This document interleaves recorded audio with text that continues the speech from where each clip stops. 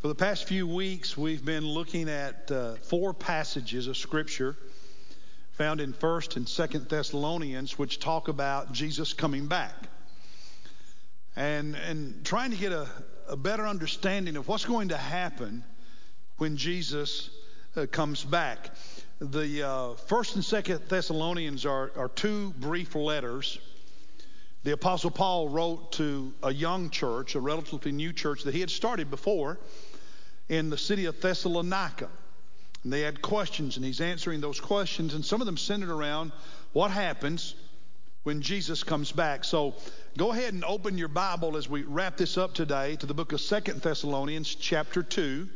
2nd Thessalonians chapter 2. We were looking at that last Sunday and did not have time to finish it, so we're going to do that today. And I'm only going to get through half of what I'd planned for today, but we're going to stop anyway. So go ahead and let me see your Bible. You got printed electronic copies? Amen. Always bring God's word to worship because we study his word. He speaks to us by the Holy Spirit through his word. So always bring God's word with you to worship. I shared with you last Sunday that for me personally, while I've been studying these passages, it's really been encouraging, strengthened my faith, and I pray it's done that for you. One other thing it's done is I think it's really helped me even more than I already did understand from God's perspective what's going on in our culture. I mean, we look at all the things happening in the West, in our country in particular, and it can be confusing, it can be scary, it just, a lot of changes. And these passages have done a lot to help me reframe my understanding of the culture today and see it through God's eyes from his perspective. And that's really helpful and encouraging for me. And I'm praying the same thing happens for you. That's what I want, is for you to see things the way God does and for your faith to be encouraged. Now, last Sunday, we said in this passage, he says, when Jesus comes back, two things are going to be happening. In fact, these two things have to happen in order for Jesus to come back. There will be an apostasy, a great rebellion against Jesus and who he is and what he teaches. And there will be a man of lawlessness. John in 1st and 2nd John calls him the Antichrist. So let's look at that, and we'll pick up where we left off in chapter 2 of 2nd Thessalonians at verse 3. He says, "Let no one in any way deceive you, for it will not come," and referring to what he talked about in the earlier verses, the second coming, Jesus coming back. That will not happen unless the apostasy comes first. The NIV translates it rebellion. The King James, the falling away. That has to happen. And the man of lawlessness is revealed, the son of destruction. At the end of the verse in the King James, I think he's called the son of perdition is how that is translated. So let's look into this a little bit more and understand it. Last Sunday I said that this apostasy, this rebellion, this falling away, the word translated from the original language was the idea of a political rebellion. That's its original meaning, a political rebellion. And what the Bible is saying is that as human history marches forward, there will be this increasing rebellion against the person of Jesus, who he is, what the Bible tells us about who Jesus is, what Jesus claimed about himself, what the Father said about Jesus, and about Jesus teaching his truth, especially as it relates to sin and to salvation, to the gospel, to ethics and morality, especially sexual morality.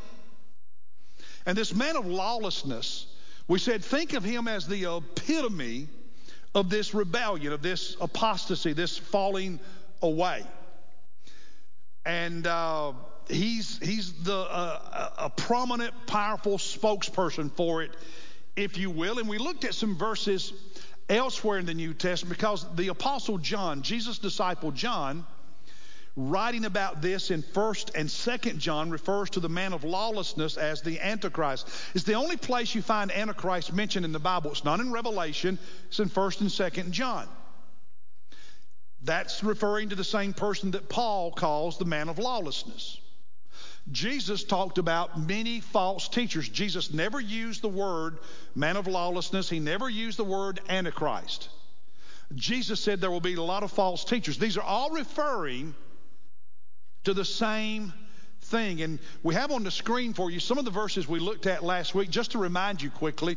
In chapter 2, John writes, many antichrists have appeared. So yes, toward the end, there will be a man of lawlessness and antichrist, but that's not the only one. There will be many along the way. There have been, and there are even today. In chapter 4, this is the spirit of Antichrist, of which you have heard is coming, the one coming at the second coming, and now already is in the world. So it's not new. And then in our text today, 2 Thessalonians chapter 2, if you look at verse 7, he says the mystery of lawlessness is already at work. We talked about this last Sunday, and I don't want to develop it, but just remind you that there are many passages in the New Testament, several, that make it clear that the last hour, the last days, is the entire time period between Jesus' first coming and his second coming. When you read the New Testament and you see last hours and last days, if you think of just the moments immediately preceding Jesus' return, you miss it. Many verses just make it clear that that entire time period of the church age of history between when Jesus came at Bethlehem, died on the cross, was raised from the dead, and ascended to the Father, and at Pentecost the Holy Spirit came, all the way over to the time Jesus comes back. That's the last days, the last hours. We're living in it. Your great-grandparents were living in it. And during that time, there will be this mystery of lawlessness at work. There will be many antichrists, and it will all intensify as we get closer to the second coming. The way that shows up varies from time to time in different parts of the world, but it's here. And so I want to jump into that a little bit. What does this spirit of Antichrist, what is this lawlessness? And think about lawlessness. It means without law. The man of lawlessness associated with the apostasy, the rebellion against Jesus and his teaching, is a rebellion against the law of God. It's a rebellion against the truth of Scripture. It's saying we're going to go in a different direction. And that's always been the case in our history. It's just more intense in some periods than in other periods, in some places in the world than in other places. And here in the West, in Europe and America, in recent decades, we're really seeing it in ways maybe the decades before that we didn't see it. And a couple of things from the Scripture about what all of this looks like. Here's the first thing. What's going to happen is that heresy will be rampant. What do I mean by heresy? Heresy is a rejection of the truth and acceptance of a lie. Heresy says that what is orthodox, and by orthodox we don't mean conservative or liberal. Orthodox Christian teaching simply means what has the overwhelming majority of Christians always believed. What has the Bible always taught? It's the historic, biblical, orthodox truth. That's all it means. Heresy says we reject that. And we have our own truth, a new truth, if you will. Now, here's the thing you have to understand. Heresy always begins in the church and grows, then becoming part of culture. And culture and certain aspects of the church work together to promote heresy. It's a religious thing. So it starts in some quasi-religious community. So look in chapter 2 of 2 Thessalonians at verse 4.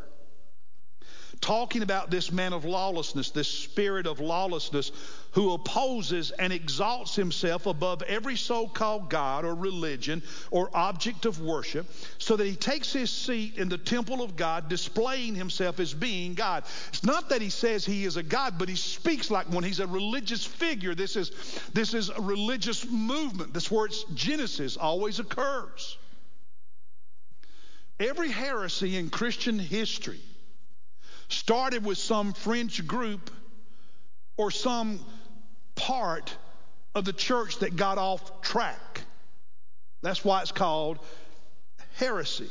Speaks as God. And the temple. The temple's not referring to some rebuilt temple in Jerusalem. In the New Testament, Paul on multiple occasions said we as God's people are the temple of God. More than once he said your body is the temple of the Holy Spirit.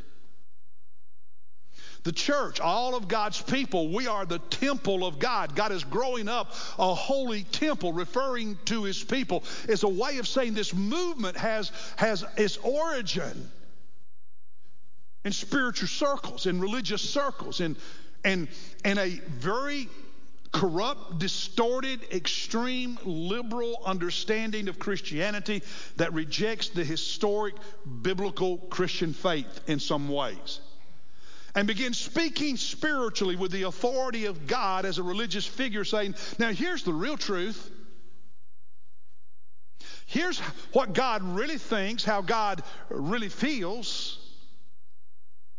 And so think about our situation today in the West. Recent survey. 28% of Protestant pastors, so Protestant church pastors, from very conservative to very liberal, 28% of them, 1 in 4, today say that it is not morally wrong for a person to identify as a gender different than their physical birth. 23% of Protestant pastors today, 1 in 4, say that it is not morally wrong to have surgery to change a person's sex, even though the historic biblical faith, what God has always said is God created male and female. And in some of the more liberal mainline denominations, those percentages are off the charts. In the United Methodist Church today, there is actually a drag queen pastor who says things from the pulpit I will not say because they are too vulgar, too crude, too unbiblical, and too sinful to be repeated. But that drag queen pastor is celebrated in certain circles. That's simply an illustration, an example, if you will, of what I mean when I say that this heresy that says we reject biblical orthodox Christianity in favor of what we want and what we like is a religious movement. That's where it starts, and then it and the world work together. This is an example of that. And what he tells us in verse 9 is that the evil one, Satan himself, is behind all of it. Verse 9, that is the one who's coming, referring to this lawless one, whose coming is in accord with the activity of Satan. In the very beginning of Genesis, when Satan approached Adam and Eve and tempted them, did God really say this? Did God really mean that? That has always been his tactic. It still is. And that's how heresy works. And in our culture, now in other parts of the world it's different, but in the West, in Europe and in North America, it's happening in a couple of areas very prominently. One is what, and this has been going on for decades, what we call the exclusivity of the gospel. The exclusivity of the gospel. The book of Acts said there is no other name under heaven given among men whereby we must be saved.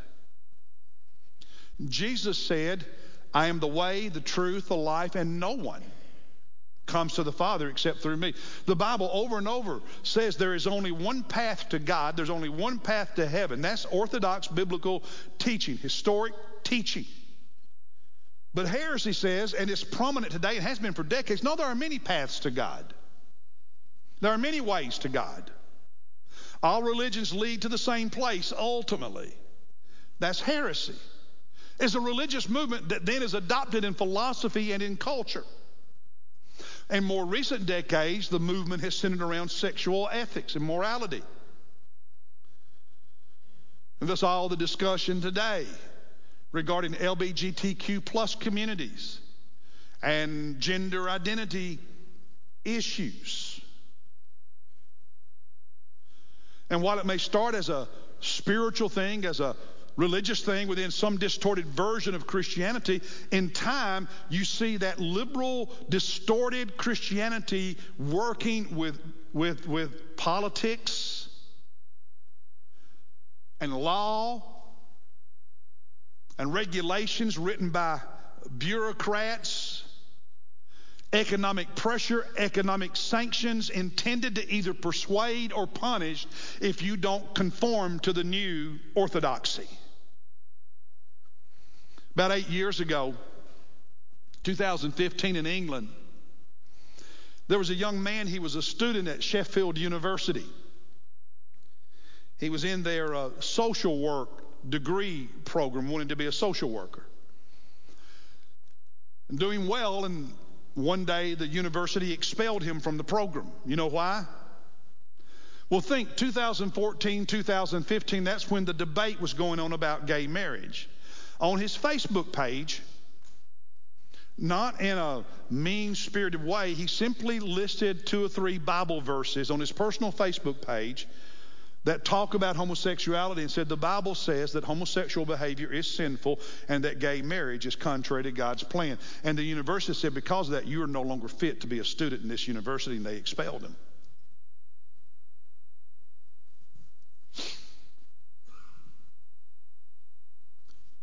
He sued. And by the way, in America, we have a little more constitutional and legal protection than they have in England and Canada. They have some freedoms, but it's a little stouter in the States than in those countries. He sued, and he eventually won. It's one of the few free speech wins in the courts in England. You jump ahead a few years to now, to this year, 2023. That same young man, he's still young, but he's older. He's got a career doing well. And he sees an ad for a job, and he applies, and guess what? They offer him the job.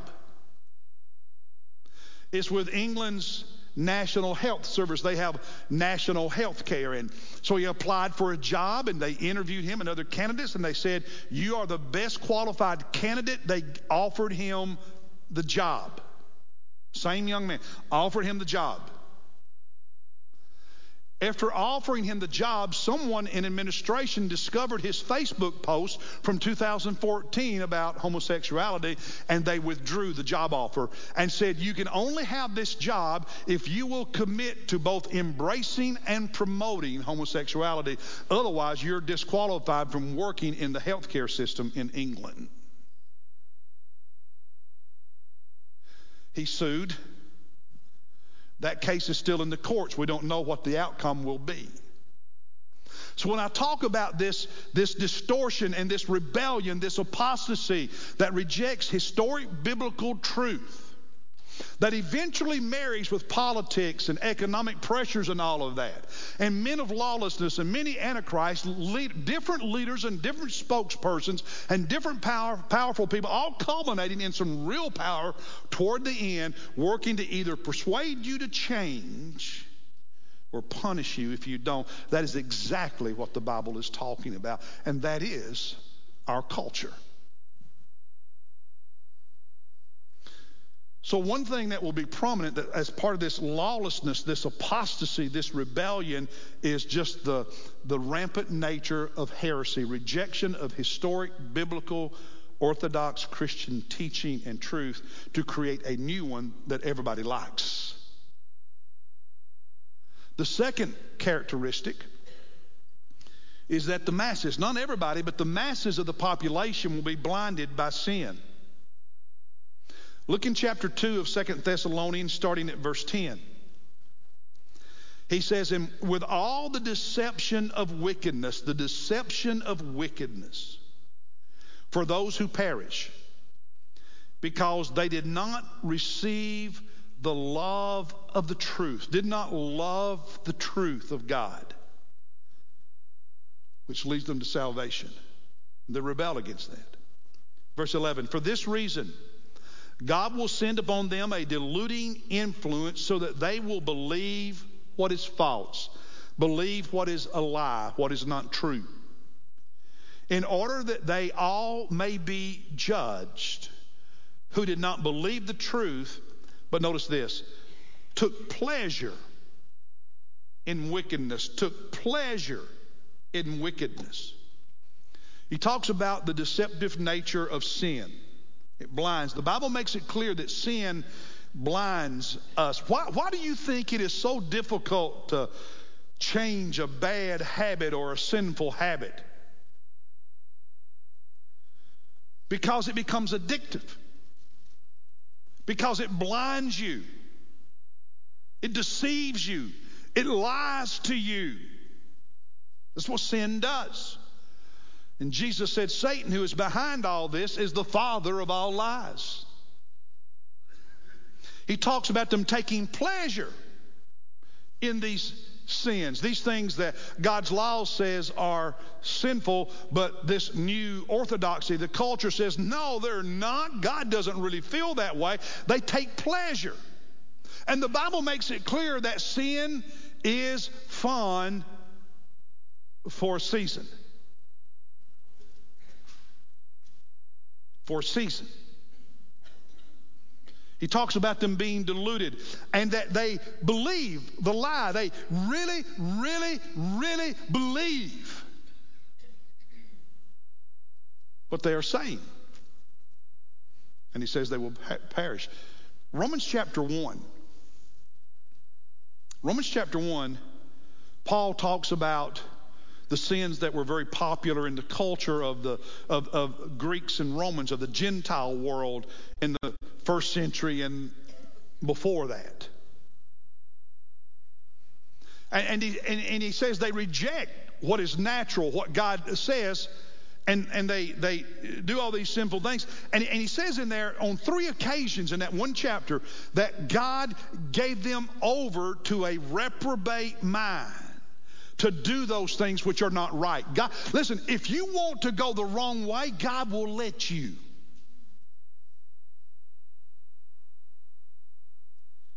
If you want to believe a lie, God will let you.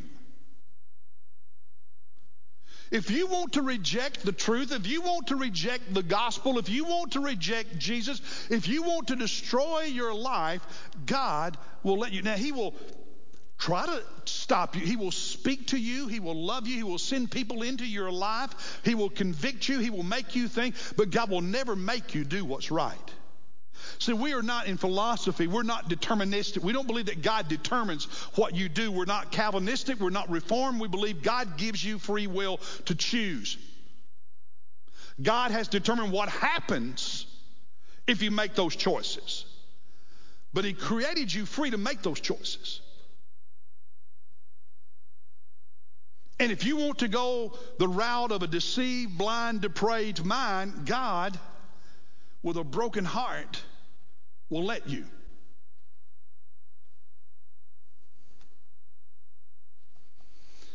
And so you think about today in the West, here in North America, the whole debate around LGBTQ plus and sexual identity, gender identity. That's our culture. It's what he's talking about.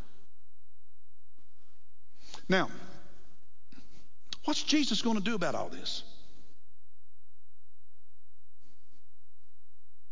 If this is the culture and it intensifies as time goes by, and in some parts of the earth it's worse than in other parts, and the issues here may not be issues in another continent, but the issues on that continent may not be issues here, but it's all a rebellion against who Jesus is and claims and teaches in various forms and shapes. When Jesus comes back, what is he going to do about all this? Jesus is going to put an end to all of it. He's going to put an end to all the evil. In our text, 2 Thessalonians chapter 2, verse 8, referring to the man of lawlessness, notice what it says. He says, then that lawless one will be revealed, whom the Lord will slay with the breath of his mouth and bring to an end by the appearance of his coming, by Jesus coming back, put an end to it all. In part, Paul is reframing what the prophet Isaiah in the Old Testament said in chapter 11, verse 4. Says that he will strike the earth with the rod of his mouth, and with the breath of his lips he will slay the wicked. Isaiah wrote that 700 years before Jesus came the first time. That's what Paul is talking about in this passage. It's what Jesus' disciple John wrote about in the book of Revelation in chapter 19, talking about the end and the second coming of Jesus. He writes, Jesus, when he comes back, is clothed with a robe dipped in blood, and his name is called what? The Word of God, the breath of his mouth, or the breath of his lips, as Isaiah said. And the armies which are in heaven, clothed in fine linen, white and clean, were following him on white horses. Look at the next 3 verses. And from his mouth, from Jesus' mouth, comes a sharp sword. The book of Hebrews in the New Testament, the Word of God is more powerful than a two-edged sword. Sword is a common analogy in Scripture for the Word of God, for the spoken word of Jesus, the written word of Jesus. He will come with a sharp sword, so that with it he may strike down the nations, and he will rule them with a rod of iron. He treads the winepress of the fierce wrath of God the Almighty. And on his robe and on his thigh he has a name written, King of Kings and Lord of Lords. Now, all of this is talking about the same thing, that when Jesus comes back, he will put an end to it all simply by speaking. Do you really think when Jesus comes back, he's going to be riding a horse and his robe will be covered with blood, and there will be a literal physical sword coming out of his mouth, and all of his enemies he'll strike them by moving his head like this, and with that sword coming out of his mouth, he's going to kill all the evil people? Do you think that's what's going to happen? No.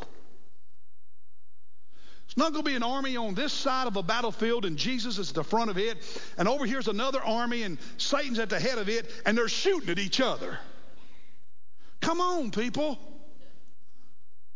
This is all biblical, beautiful, poetic, picturesque, symbolic language of saying that when Jesus comes back, he comes back as King of Kings and Lord of Lords. And as the New Testament says, every knee will bow. Every tongue will confess that he is Lord.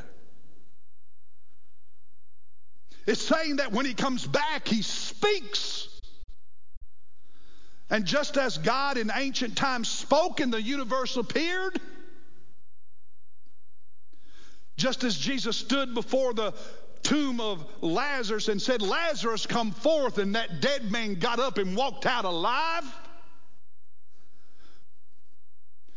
We saw it in the very first sermon in this series from 1 Thessalonians chapter 4, that the Lord himself will descend from heaven with a, do you know your Bible, with a shout. And when he does, the dead will be raised. With his breath, he will slay the evil one. It all happens in the blink of an eye as Jesus comes back, and all he has to do is speak, because he speaks as God Almighty, as King of Kings and Lord of Lords.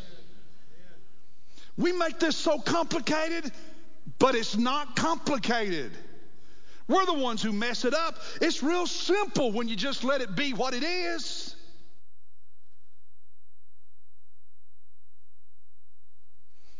And it's so encouraging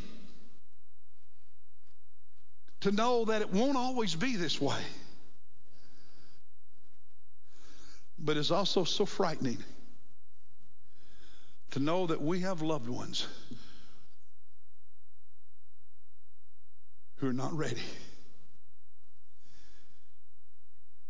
And for them, it'll be a day of destruction and judgment. Here's the question. Are you ready?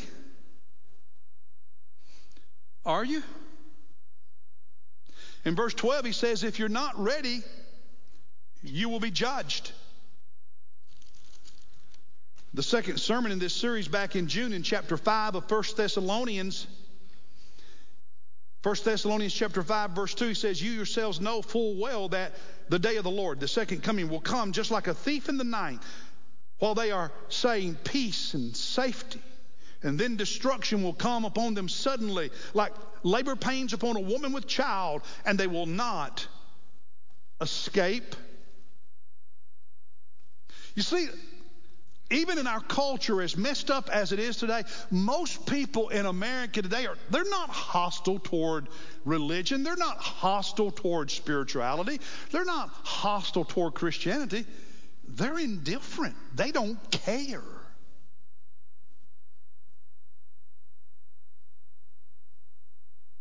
Most of the people you drive by on Sunday morning not going to church, guess what? They haven't thought about it that morning. They're indifferent. That's our culture.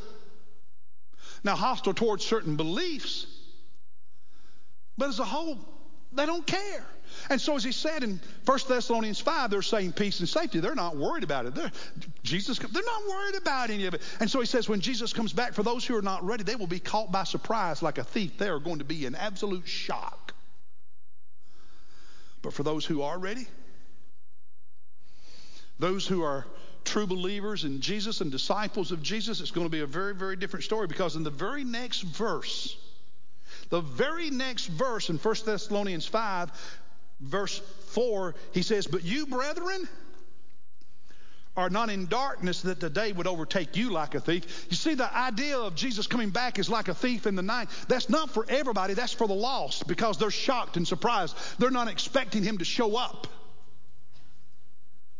But he doesn't come like a thief for us, because we know he's coming. And we're ready. We don't know when he's coming, but we know he's coming. So we're not surprised. We're